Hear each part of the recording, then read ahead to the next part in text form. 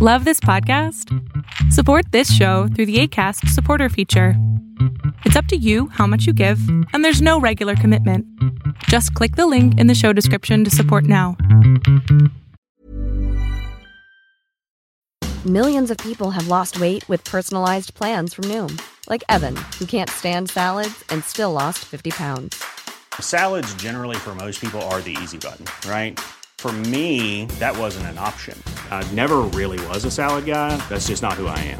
But Noom worked for me. Get your personalized plan today at Noom.com. Real Noom user compensated to provide their story. In 4 weeks, the typical Noom user can expect to lose 1 to 2 pounds per week. Individual results may vary. Quality sleep is essential. That's why the Sleep Number Smart Bed is designed for your ever-evolving sleep needs. Need a bed that's firmer or softer on either side? Helps you sleep at a comfortable temperature? Sleep Number Smart Beds let you individualize your comfort, so you sleep better together. J.D. Power ranks Sleep Number number 1 in customer satisfaction with mattresses purchased in-store. And now, save 50% on the Sleep Number Limited Edition Smart Bed for a limited time. For J.D. Power 2023 award information, visit jdpower.com/awards. Only at a Sleep Number store or sleepnumber.com. Hey, it's Ryan Reynolds, and I'm here with Keith, co-star of my upcoming film, If, only in theaters May 17th. Do you want to tell people the big news? All right, I'll do it. Sign up now and you'll get unlimited for $15 a month and 6 months of Paramount Plus Essential Plan on us. MintMobile.com/switch. Upfront payment of $45 equivalent to $15 per month. Unlimited over 40 gigabytes per month. Face lower speeds. Videos at 480p. Active Mint customers by 531.24 get 6 months of Paramount Plus Essential Plan. Auto renews after 6 months. Offer ends May 31st, 2024. Separate Paramount Plus registration required. Terms and conditions apply if rated PG.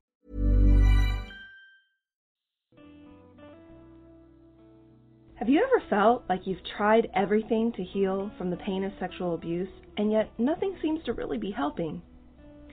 Well, one of the reasons why most people struggle to break free from the pain of past child abuse is because the techniques out there are positioned as a one-size-fits-all answer. What I want you to know is that there are actually 3 distinct phases on the path to recovery, and I'd love to share with you about these phases, what issues you must resolve to move to the next phase, and what kinds of support you'll need in order to move forward as quickly and completely as possible. The road to recovery is much easier when you know what stage you're in and what to do next. So don't hesitate. Go to www.rachelgrantcoaching.com/checklist and get your 9-page guide today. Now, on to our show.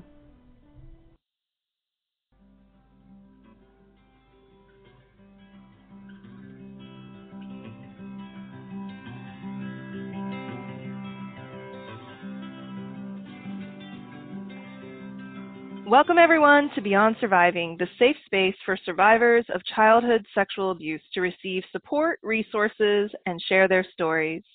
Beyond Surviving is about freedom, healing, connection, and even laughter and fun. Most importantly, it's about letting go of the pain of abuse and finally moving on.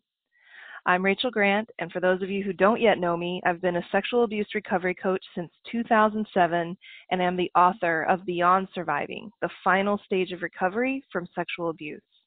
You can learn more about me and the Beyond Surviving program at rachelgrantcoaching.com. Now, everybody who's listening, hold tight, get ready, because we are about to have a really great time. I have here today with me Ashley Easter, who I met by way of a colleague many years ago, and then we met last year at the SNAP conference. And, you know, there are people in your life who come into your world that you immediately love and are excited to know and just vibe with. And Ashley was definitely one of those people for me. She has been out in the world as a feminist. Yes, girl, a writer, a speaker, a TV producer. I didn't even know that. We're going to have to talk more about that. A news pundit, an ordained reverend, and abuse victim advocate who educates churches and secular communities on abuse. She's also the founder of this amazing conference, the Courage Conference, for survivors of abuse and those who love them. And we're going to be telling you more about the Courage Conference because I get to be a speaker at it this year, which I'm so, so excited about. And we've got other little goodies in store for you as well. So I'm just really, really excited to have Ashley here with me and to have this opportunity for her to share her wisdom with you all. Welcome, Ashley. Hi, it is so good to be here, and thank you for those kind words and that great introduction. Oh my goodness, I just love you, Rachel, and super glad to be on your show. Oh, girl, me too. Me too. So, speaker at the Courage Conference too. That's going to be exciting. Yeah, that is going to be exciting. As I've been continuing to grow in my work, looking for opportunities to connect with people in those kinds of live settings has really become more of a priority. And I've been tracking the Courage Conference for years, of course, and it finally lined up for me to be able to come out. So I'm looking forward to telling everybody who's listening more about that and how that even came to be, and is something that you've created and put out into the world, which is no small thing in an environment and a society where, silence is still in many ways golden around topics like this. So to have a whole conference is pretty badass, and one of the reasons why I love you so much. So I know a lot about you, but I'm also still learning new things, of course. And but tell our listeners more about who you are and about your work and how you've arrived to where you are today. Yeah, sure. So I'll try to just give you kind of the nutshell version. Basically, I grew up in an independent fundamentalist Baptist church. I was in the homeschooling movement, which, by the way, homeschooling can be an awesome choice, but there are like little bubbles inside of the homeschooling movement. And I was in one called the Patriarchy Quiverful movement, where basically there was this idea that you're going to take over the world through just birthing lots of children and having very patriarchal ideologies. Women could not have authority in the home, church, or society. There's no equality for women. And that's probably why I'm such a strong feminist now, because I've seen the pain that has caused so many women, and men too, honestly. But not surprisingly, I experienced multiple forms of abuse in that community. And when I started writing about my different experiences growing up in this movement, I was what was called a stay-at-home daughter. Basically, it just meant that, you were supposed to submit to your father till he gave you away in marriage to another man that you then submit to. So I even had a blog where I was writing positively about being a stay-at-home daughter and adherence to the patriarchy. And so when I started writing about the different abuses I had experienced, I just had hundreds of people reaching out and saying that they'd experienced it too. The whole Me Too concept, like that was happening. And they'd experienced it in faith environments. The churches had tried to cover it up. And they felt really alone and isolated, but I knew they weren't alone because hundreds of them were telling me like almost the exact same stories. So that's when I realized, we've got to do the Courage Conference. We have to have an event so everybody can get in the same room so they can experience that I'm not alone feeling. So we can have inspiring speakers, educated speakers, other survivors sharing their stories, and just really be a place of healing and education.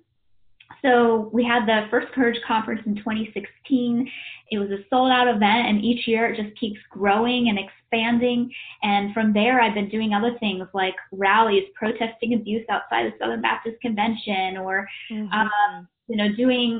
going into Maine and testifying to try to get laws changed to help survivors. So from that point, I really just realized that I feel this responsibility to use my story in such a way that helps other people and really dedicate my life to try to bring freedom and healing so nobody has to experience what I did. So that's kind of a nutshell version.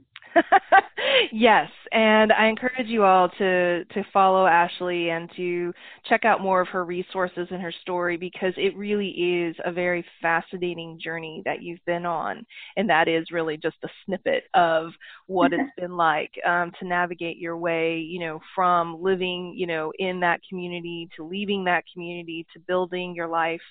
Can I say on the outside? Is that a good way to describe it? Yeah, absolutely. I mean, I feel that it was a type of cult, and so on the outside, it's definitely a way to describe it. Okay. And then like so many of us do, taking these experiences and turning it into something. What was meant for harm, turning it into good. And you are doing that for the past 3 years with the Courage Conference and everything else. And certainly earning your boss lady, as you have here on your shirt, moniker. Yes, well earned, very deserved. So one of the things that we're going to be exploring today is what it's like for survivors to navigate this journey from a place of maybe feeling weak or disempowered, not having a voice, not being able to connect with other people, to really a place of empowerment. And we're looking at this concept of what does it mean to really connect to your own power, right? This internal sense of self. And one of the things that we've explored, and I've heard you talk about many times, is this myth that we have out there in the world that victims and survivors of abuse are like attracting this trauma, that they're being preyed upon because they have a weak nature, there's something about them, and you suggest this is absolutely not the case. So let's talk about that a little bit. Tell me more. Yeah. So, I mean, there is the myth, like you said, that victims and survivors are weak, that they somehow, their weakness was kind of like the blood in the water that brought the sharks. I really don't see it that way. The way I see it is abusers are the ones that are weak. Survivors are the ones that have the power. Yeah. And the reason that abusers go after people with power is because they feel a lack of power in themselves. And so it's not really a testament to the survivor being weak. It's the abuser who has their own problems to deal with, their own insecurities, their own shame or fear. And they're trying to really just compensate for the lack that they have inside by trying to steal power from other people. And, whether it's a narcissistic abuser who always feels like they have to be like the best person in the room, or whether it's somebody who's like just really very devious with, physical abuse, sexual abuse, those types of things. Again, they're positioning themselves in a place where they're trying to steal power from somebody else.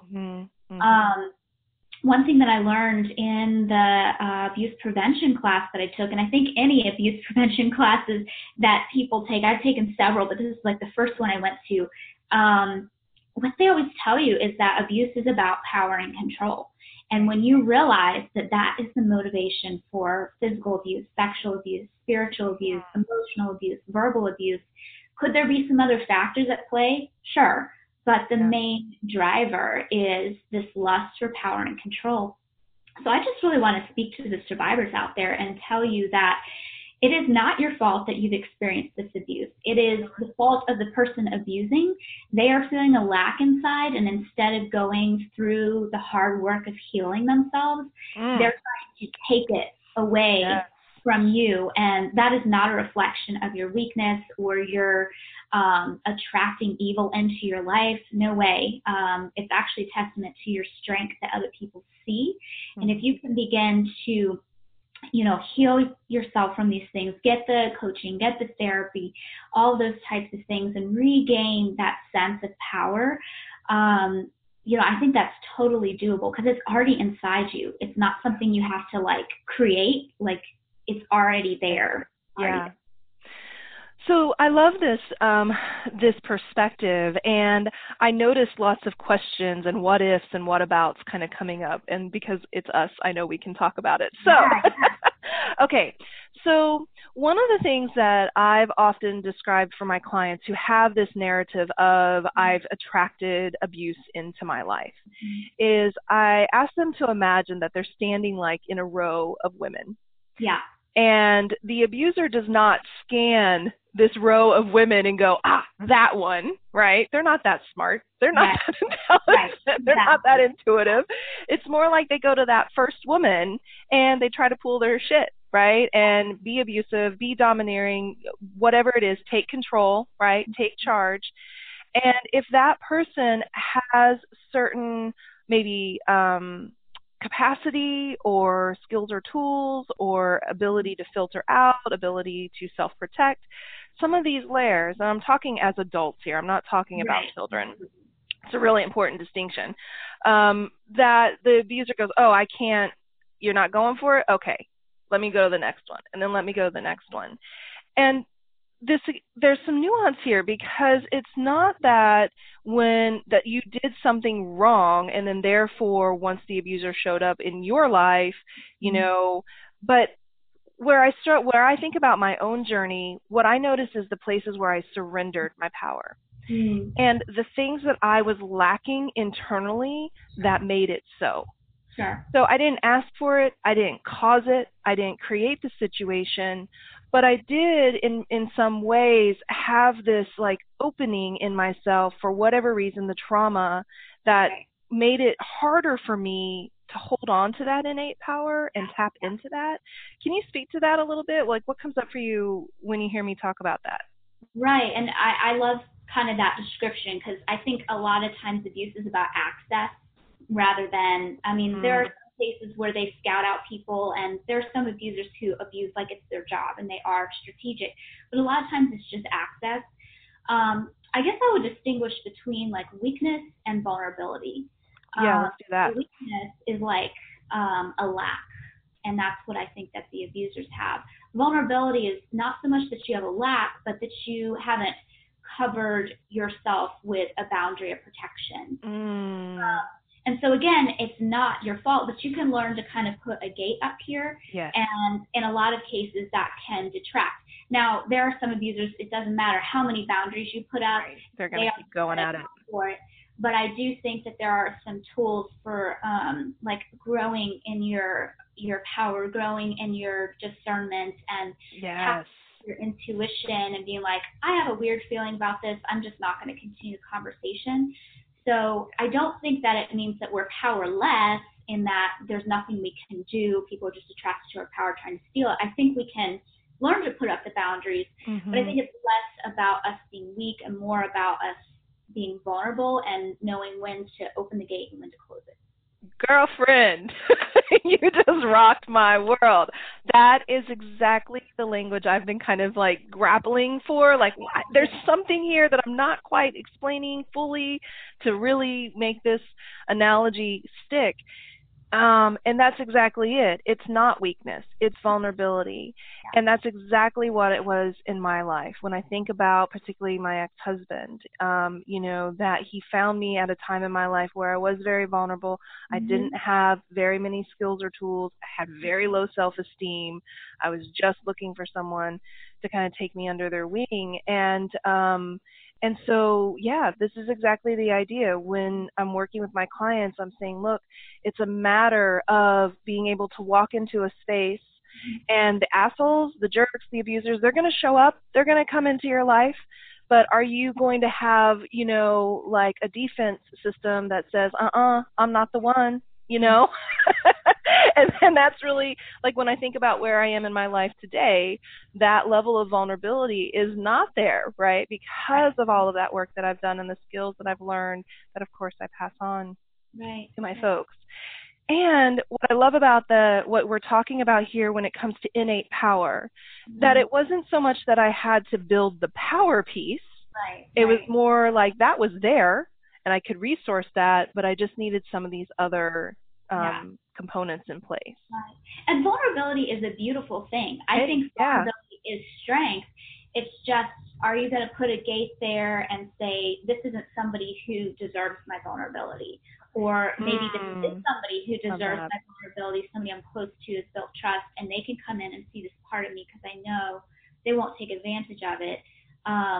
So I think it's okay to be vulnerable, and for sure. I think if you're not vulnerable, that's also, a defense mechanism, something to work through. Yeah. But it's just kind of having that boundary and that kind of that gate there, and then discerning, like, who do I open this for and who do I close it for?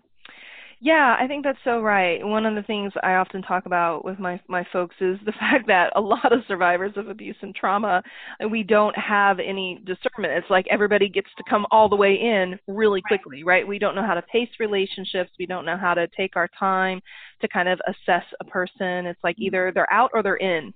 Yeah. And there's, we have to learn to find that spectrum and take our time, getting to know people and determining if, exactly as you said, they're worthy of our vulnerability. Man, if y'all are listening, write that shit down. That's good. That's quotable. That's so, so important. Is this person worthy of my vulnerability? So now we have these experiences of abuse that start to take a toll on our feeling of being empowered, right? And when we come out of that experience, we're on the other side of it. We can be left with this feeling of I'm now powerless. I don't have any say. So what are some of the ways that people can reclaim that inner power and really amplify their strength? Yeah. So, I'm a huge fan of trauma therapy. I'm a huge fan of coaching. I think those things, are just kind of a given. But some practical things, affirmations have changed my life. I mean, just kind of saying, like, this is how I don't want to feel. This is what I don't want to experience. What is the opposite that I do want to feel and do want to experience? Writing that down in, like, I am statements, and then saying it to myself in the morning when I'm getting ready and at night when I go to bed. And it seems simple. It almost seems, like, petty and silly. Right. But I'm telling you, like, you've talked about the reticular activating system, and that's kind of one of those pieces that can kind of start to reshape that. I'm sure your audience is familiar, but it has helped me even when I'm starting to tell myself positive affirmations about my power and my strength and my intelligence and my capability.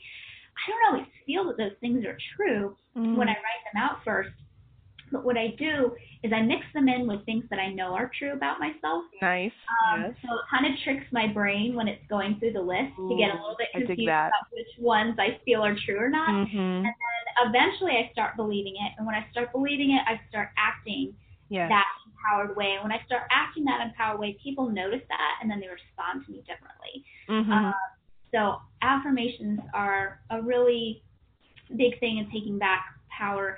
Having boundaries, again, like we talked about before, that's super important.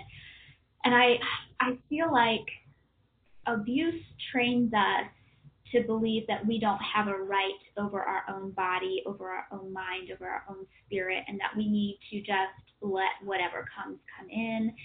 And so really taking a look at realizing, like, I get to be in charge of me. And like, I'm this divine being who has, like, all this wonderfulness, and I get to say no to that or yes to this, and I have choice. So I think leaning into choice is really good, because choice, at the beginning of my healing journey, like, I can pick out my pizza toppings without having a panic attack. I'm not even kidding. Like, I was at the brink. I feel that, girl. Yes. But just, like, asking yourself, like, what do I like? What do I enjoy? What do I want? Because a lot of times we don't ask ourselves those questions. We know what we're supposed to like or want or do. And when we give ourselves choice back, that's the way that we can take our power back. So many beautiful little nuggets in there. So I want to just reflect a couple of things. for our listeners. So the first thing that I hear you talking about is how to use language as a way to teach ourselves about who we really are. And in my Beyond Surviving program, we call those declarations, because we make a little distinction between declarations and affirmations because of the very thing you were alluding to, which is when you say these things, your brain literally is like, what are you talking about? This does not compute. This does not make sense. I'm not valuable. I'm not worthy. I'm not beautiful. I've been spending years and years and years convincing myself I'm something different and speaking a different language to myself. And so when you start off, if you put too much pressure on yourself to believe it, like right away, then for survivors, a lot of times they go into shame. What's wrong with me? Why can't I do this right? I'm never going to change, because we're so prone to doing that self-beat-up stuff. So 2 options here, to just frame it as I'm using language as a way to retrain my brain. I don't have to believe this or not. Eventually, it will start to shift. But I love the little adaptation. I'm stealing it, by the way, for what do you know and believe? What are those things you feel confident about yourself? And say those. So you can sneak those in with the ones that you're trying to come into, and it helps your brain. I think that's so brilliant. I think the other thing that I heard you touching on is choice, 100%. So many of us live in this hands up in the air, there isn't anything that I can do about this kind of mentality as a result of trauma. It's a very, very normal trickle-down effect of trauma. But coming out of that, for me, one of the tenets of being healed is really that you recognize and understand that you have choice in your life again. And you claim that. Yeah. And then the third piece that you're talking about there is, oh my gosh, I really just forgot it. It totally just went out of my head. What was the third thing you were talking about? I love us so much. I thought the first one maybe was the last one. Oh, the last one was the best too. Well, that's okay, listeners. You can listen back and rewind. Rewind. This is podcast in your 40s, everybody. Oh my lordy, it'll pop in 5 minutes later, I'm sure. But ultimately, this divine, the piece that you were talking about there, the divine self. And I really think that this word innate power is important, because for a lot of people who have trauma starting at a very young age, they can have this sense of, I've never known what it's like to feel power. I've never connected to that. And so I want to explore this idea of it being innate, like something you're born with, almost like a birthright. Can you say a little bit more about why that word is so important here when we're talking about power and inner strength? Right. So, I think just think about you're here right now. All of the genetic codes that had to come together, all the people through history that had to come together for the chance of you being here right now. I don't believe that's an accident. I mean, I think each of us are here on purpose with a purpose. That purpose is, to love ourselves, to love others, and to seek justice for ourselves and others in the world, to find happiness in that, relationship of love with ourselves and love with others.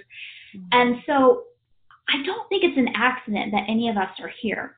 And I think it's such a miracle, a magical thing that we're on this planet today at this time in this society, showing up as ourselves. And so I truly believe that we do have innate power, that there's something special about us.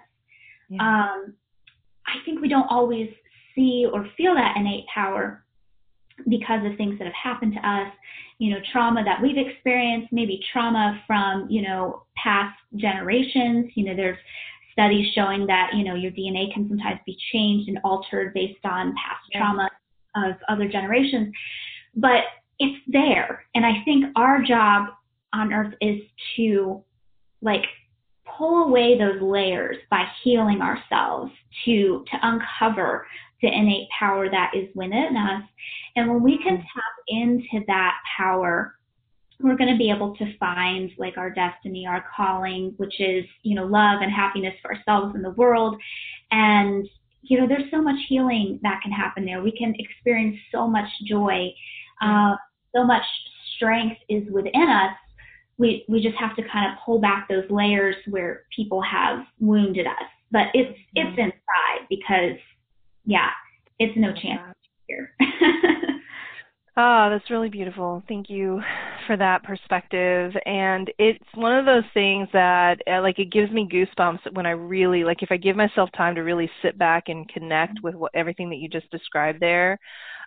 Okay, everything that had to happen for my parents to come together, everything that had to happen for their parents to come together, everything that had to happen for their parents, right? And then, thousands of years. I mean, it's just, it's really, really mind-blowing.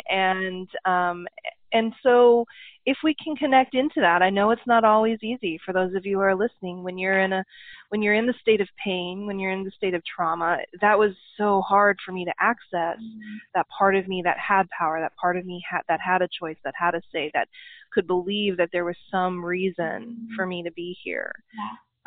So I want to just acknowledge for anybody who's listening that feels like, a mountain to climb.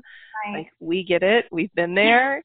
Yes. And so, it's really about what's the littlest, smallest thing. I remember when I was just really starting to be serious about, I've got to get my shit together, right?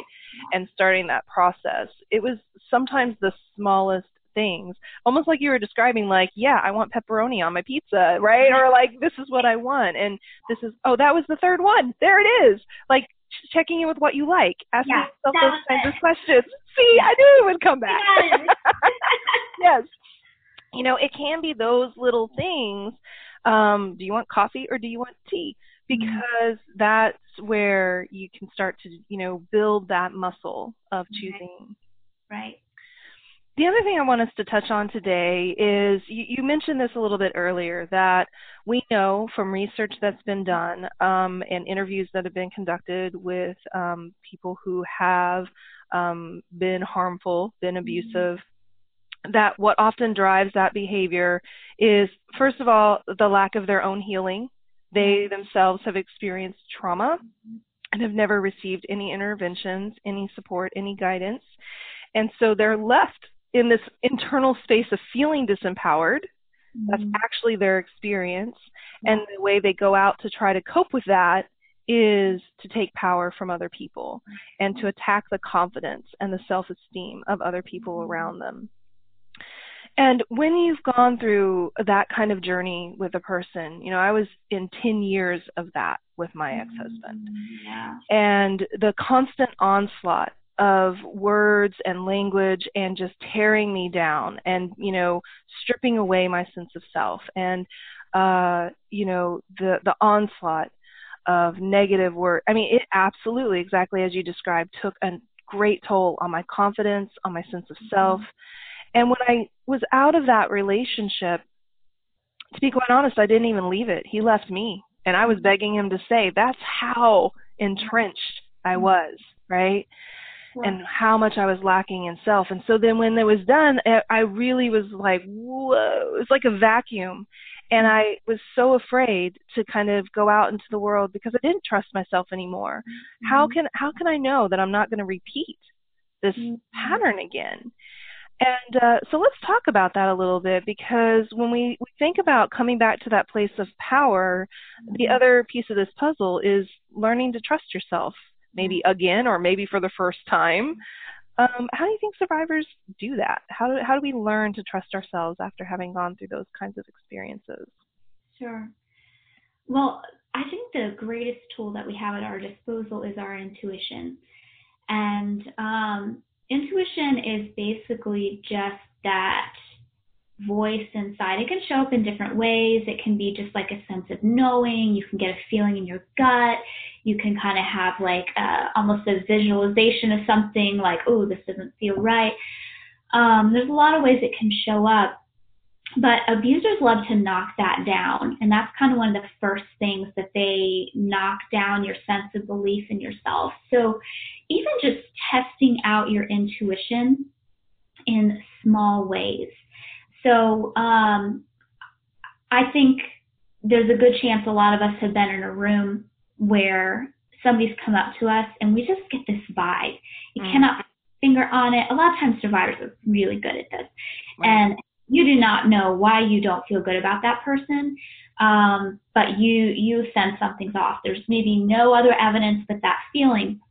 And what abusers love to get us to do is to come out of that intuition and get kind of into our heads and be like, oh, this isn't logical. I'm being wrong, not to trust, da, da, da. But the thing is, our intuition is really smart. It's a part of our brain that actually is going through those logical processes, but just so fast and under the surface. So we can't necessarily track how it knows what it knows, but it's picking up data from, years and years ago, and data that's been passed on, through the generations. And so when you get that gut feeling like this person doesn't feel right, don't let your mind talk you out of that. It's okay to ask questions to see, if there's. But Ashley, we're supposed to be nice. We're supposed to be kind to everyone. We're supposed to be accepting and, give everybody a chance. Right. That's not true. I don't think we are put on this planet to be nice people. I think there is love that we should be showing, but sometimes love is tough love of saying, you're not a safe person, and I'm not going to let you enable your abusive nature. Yes. And I'm going to love you by saying no. So I would, pay attention to those situations. Yeah. Those are kind of maybe bigger, more dangerous situations, but you can practice this at home on small things.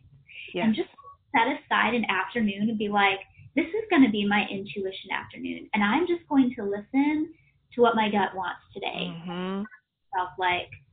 Maybe do a little meditating, silent meditating, just be like, okay, where should I go today? And then maybe your mind is like, let's go to Target. And then you go to Target. Okay, where should I go in Target? Go down this aisle. What should I buy? Oh, this bar of chocolate. If it's chocolate, it's always your intuition. It's always right. Intuition always leads to chocolate? Is this the takeaway for today? If it ain't chocolate, it ain't your intuition. Yeah. Just things that aren't fight for that safety or not safety, but just allowing your body to guide you for a day and it takes you. In situations like that, when that feeling comes up, pay attention, but just give it some time to practice. Meditation can be good, to be alone with your thoughts. Just listen to what that inner voice is saying. Yeah.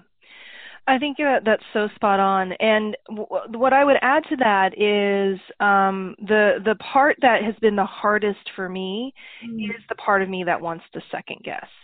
So a little practice that I started for this very idea of building my intuition, building trust is, when I go out for my morning walk, I'd step out my door and then I would just ask left or right. And my first thought would be, let's say, right. And then I had to have a whole dialogue with myself. Well, are you sure? I don't know. Maybe not. Maybe you really want to go left. And so just that practice of silencing the second guessing and go right. I've really been noticing this a lot around eating. This is something in my life right now that I'm living in San Francisco, right? So I got to figure it out. Eat the kale. But I grew up in Oklahoma, right? So we're talking fast food. We're talking gravy. We're talking, eat. And I never was really taught how to listen to my body around food and you're full. And since I've been really bringing my awareness, I'll be eating a meal and I will now hear a little voice in my head that says, I'm full. I literally hear that language. I am full. There's somebody inside saying, we're done. Yep. And I have a whole negotiation. Man, I'm good, right? No, just one more bite. We should probably finish this. It's not good to leave. I have all of that. And so it's really becoming a practice for me, when I hear that, to just stop. Right. And so that's just an important piece of this puzzle. Give yourself opportunities to practice listening, but also notice the second guesser in you, and then start to address that part of you as well and become friends with it, but also learn to silence it so that you can follow through that gut instinct. Right. Or at the very least, put your intuition and your gut at an equal level as that voice. At the very least, I generally lean towards gut, but so many times we put intuition way down here, and like that external really low, process, like the conscious mind, we allow that to be like more weighty than the subconscious. Yeah. A lot smarter than the conscious mind. Yeah. And so they at least need to be working in tandem, but I always lean towards the gut feeling. Yeah, and that makes me think too, Ashley, about times in my life where I have had that gut instinct and there's no logical reason. Like I could not say it's because this and this and this and this. I have no criteria. I have no evidence. I just have something inside of me that says, go, get out, whatever it might be. And so the other really important thing to understand is that you don't have to be able to defend or explain that intuition, that gut. You don't have to compel anyone to believe it. You just need to listen and trust it. And know that there is a process going on. It's just beneath. You're not aware of it. Yeah. And your conscious mind isn't picking up what your subconscious mind is doing because it works much faster than your conscious. Right. So you're right. It's okay not to know the answer, but know that there is a process even if you can't see it. Yeah. Beautiful. Wow. Okay. So for everyone who's listening, you've gotten so many little nuggets today. And so I encourage you to listen back, take some notes, jot some things down, and maybe pick, we've actually, I think, thrown out maybe like 5 or 6 different, ideas and things that you could start to weave into your healing practice. So pick one and go with it and try it out, and then come back and pick up some other ones. And come join us in October at the Courage Conference so we can continue the conversation. I'm so excited to be taking the stage at the Courage Conference. So let's tell people a bit more about this conference, what they can expect, when it is, where it is, how they can register. Yeah. So you can go to thecourageconference.com and you can register there. We are going to be in Orlando, Florida this year, so it's going to be really beautiful, all the palm trees. In October, it's going to be the 25th and the 26th, and then there's a limited space optional leadership event for people who are ready to kind of step into their advocacy work on the 27th. But the main conference is October 25th and 26th in Orlando. And this will be our 4th year, and I'm just telling you, like, not just from like, oh, it's my conference, but like, honestly, we have some great people. Every year it gets better because we have more and more amazing people coming, people like Rachel and so many others. We're going to be listening to survivors share their stories. We're going to be listening to different experts in their field, talking about healing and abuse prevention. A lot of people who attend our conference, they have experienced abuse in faith or spiritual context. But I want to be clear, while I identify with Christian, this isn't a Christian conference. It's people who, some of them have remains in the faith. Some people are not Christian anymore and are of different faiths. Some people don't identify with a religion at all. You are welcome, whatever space you're in.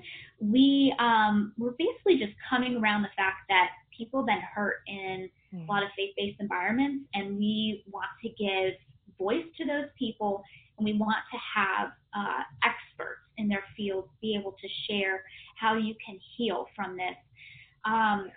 It almost starts to be like a reunion, honestly, because I love that. They come every year, and then they meet up, and we try to have conversation style with panels and workshops and then keynotes. And so, yeah, please come. This is like a personal invitation. I would love for you to come. This isn't just like a marketing ploy, but honestly, our tickets are going faster this year than ever before. So nice. You might want to check that out. On it. Get on it. Yes, absolutely. So again, you all listening, you can go to thecourageconference.com. You can learn more about the conference and you can register there. And I hope to see you all in Orlando. I know I'm going to be enjoying the sunshine and the palm trees and connecting with Ashley in person again. And Ashley and I are also working on a project together. Yes. I know, I'm so stoked about this. So we're going to be putting together a weekend for women in February of 2020. So you can connect with me, you can connect with Ashley, and we'll make sure to keep you posted about that. We're working out all the little fine details in these next couple of months, but we'll have more information on that soon. But your first step is the Courage Conference. Check that out and come join us there. And continue to connect with Ashley. You can learn more about her and the work that she's doing at ashlyeaster.com. You can connect with her on Twitter, the Ashley M. Easter, Instagram, I am Ashley Easter. That's pretty badass. I like that.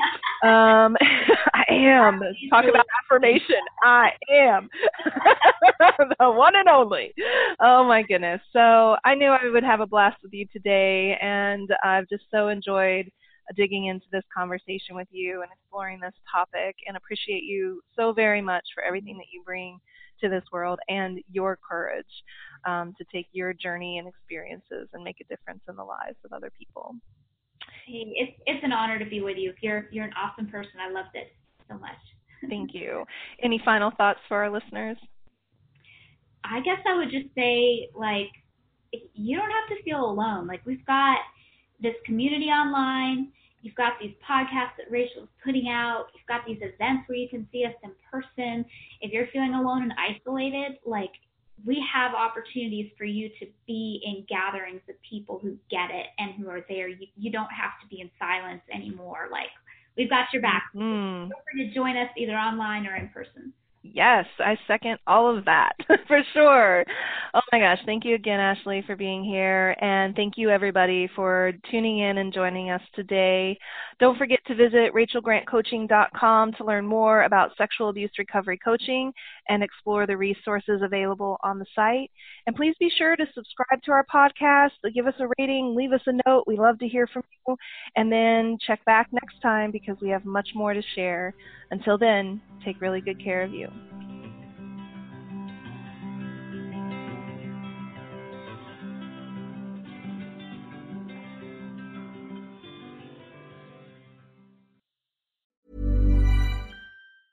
Ever catch yourself eating the same flavorless dinner 3 days in a row? Dreaming of something better? Well, HelloFresh is your guilt-free dream come true, baby. It's me, Keke Palmer. Let's wake up those taste buds with hot, juicy pecan-crusted chicken or garlic butter shrimp scampi. Hello Fresh. Stop dreaming of all the delicious possibilities and dig in at HelloFresh.com. Let's get this dinner party started. If you're looking for plump lips that last, you need to know about Juvederm lip fillers. With Juvederm Volbella XC and Juvederm Ultra XC, your lip look, whether it's subtle or bold, can last up to 1 full year with optimal treatment and no additional maintenance. Find a licensed specialist and see if it's right for you at Juvederm.com today. That's JUVEDERM.com. Add fullness to lips in adults over 21 with Juvederm Volbella XC or Juvederm Ultra XC. Do not use if you have severe allergies or a history of severe allergic reactions, or if you're allergic to lidocaine or the proteins used in Juvederm. Tell your doctor if you have a history of scarring or taking medicines that decrease the body's immune response or that can prolong bleeding. Common side effects include injection site redness, swelling, pain, tenderness, firmness, lumps, bumps, bruising, discoloration, or itching. As with all fillers, there's a rare risk of unintentional injection into a blood vessel, which can cause vision abnormalities, blindness, stroke, temporary scabs, or scarring. For full, important safety information, visit Juvederm.com. Imagine the softest sheets you've ever felt. Now imagine them getting even softer over time. That's what you'll feel with Boll & Branch's organic cotton sheets. In a recent customer survey, 96% replied that Boll & Branch sheets get softer with every wash. Start getting your best night's sleep in these sheets that get softer and softer for years to come. Try their sheets with a 30-night guarantee. Plus, get 15% off your first order at BollandBranch.com. Code BUTTERY. Exclusions apply. See site for details.